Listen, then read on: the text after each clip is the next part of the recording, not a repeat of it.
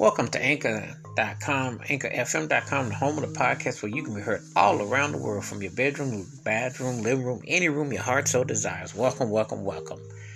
This episode, I'm going to do like a song, or what I call a mini take on the song. And the song that I'm going to talk about was R. Kelly's Trapped in the Closet. And that came out back in 2005.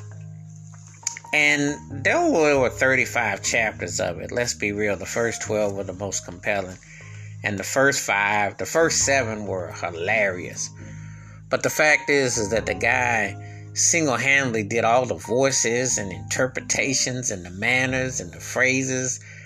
Did the racial background parts, the male and female parts. The concept was incredible. I mean, it was a party. I mean, people were talking about this on bus stops and different places and what have you. And, I'll say this, you got to respect the person's God-given talent. So I let the courts do the courts, and the whole thing will play out as far as his personal life goes. But as far as musically goes, R. Kelly is one of the most influential and incredible music talents ever.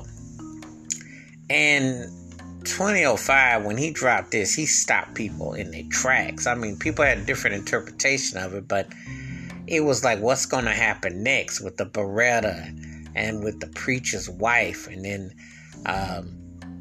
the gay lover of the preacher, and it just took a life and characters on, and and it just was like, this was like crazy.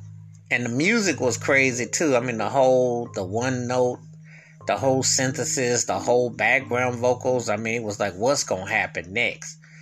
Trapped in the Closet became pop culture fodder because then Weird Al did Trapped in the Drive-Thru, then Mad TV did a parody on it. It took a life of its own. And of course, it was on the IFC channel on cable. And it was an independent film. It was like he was doing a one-man production, a one-man song. But one note, just like one, and it went on and on. And it was something else, though, back then. I mean, it was, he took on different characters, and it just kind of like played itself.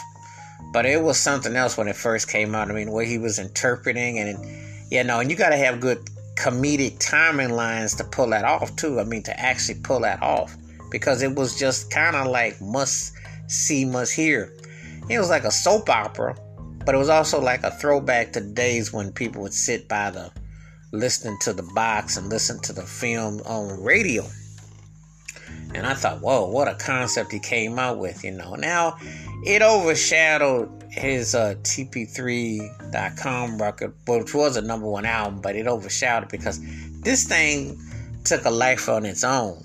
And again, it showcases versatility and how he had incredible reach with just pulling that off. I mean, Trapped in the Closet was a pop culture phenomenon, and it was it was something else when it came out back in 2005. And then subsequently he went and did others, but there was nothing like that original burst, especially the first 12. Those were classics, and the Midget and Bridget and the Police.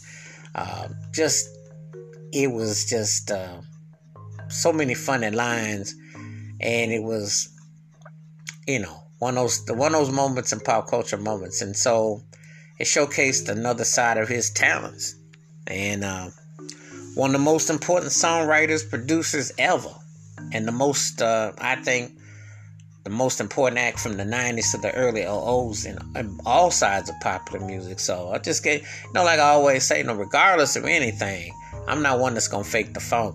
If you good, you good, and you great, you great. So you just got to give it up. And he definitely, definitely had people on watch and on eye with that. So anyway, but give me your thoughts and takes. What are your memories of R. Kelly's Trapped in the Closet? What was your thought about the music and the storyline and the dialogue? It was something else. Still cracks me up to this day. Feel free to give me your thoughts, your takes on it.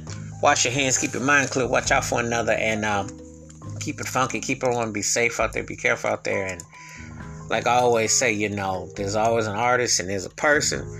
And when someone creates something that you won't soon forget, you always got a memory where people, however they come down, but I'm just being real. Trap in the Closet was something else for its time, no doubt.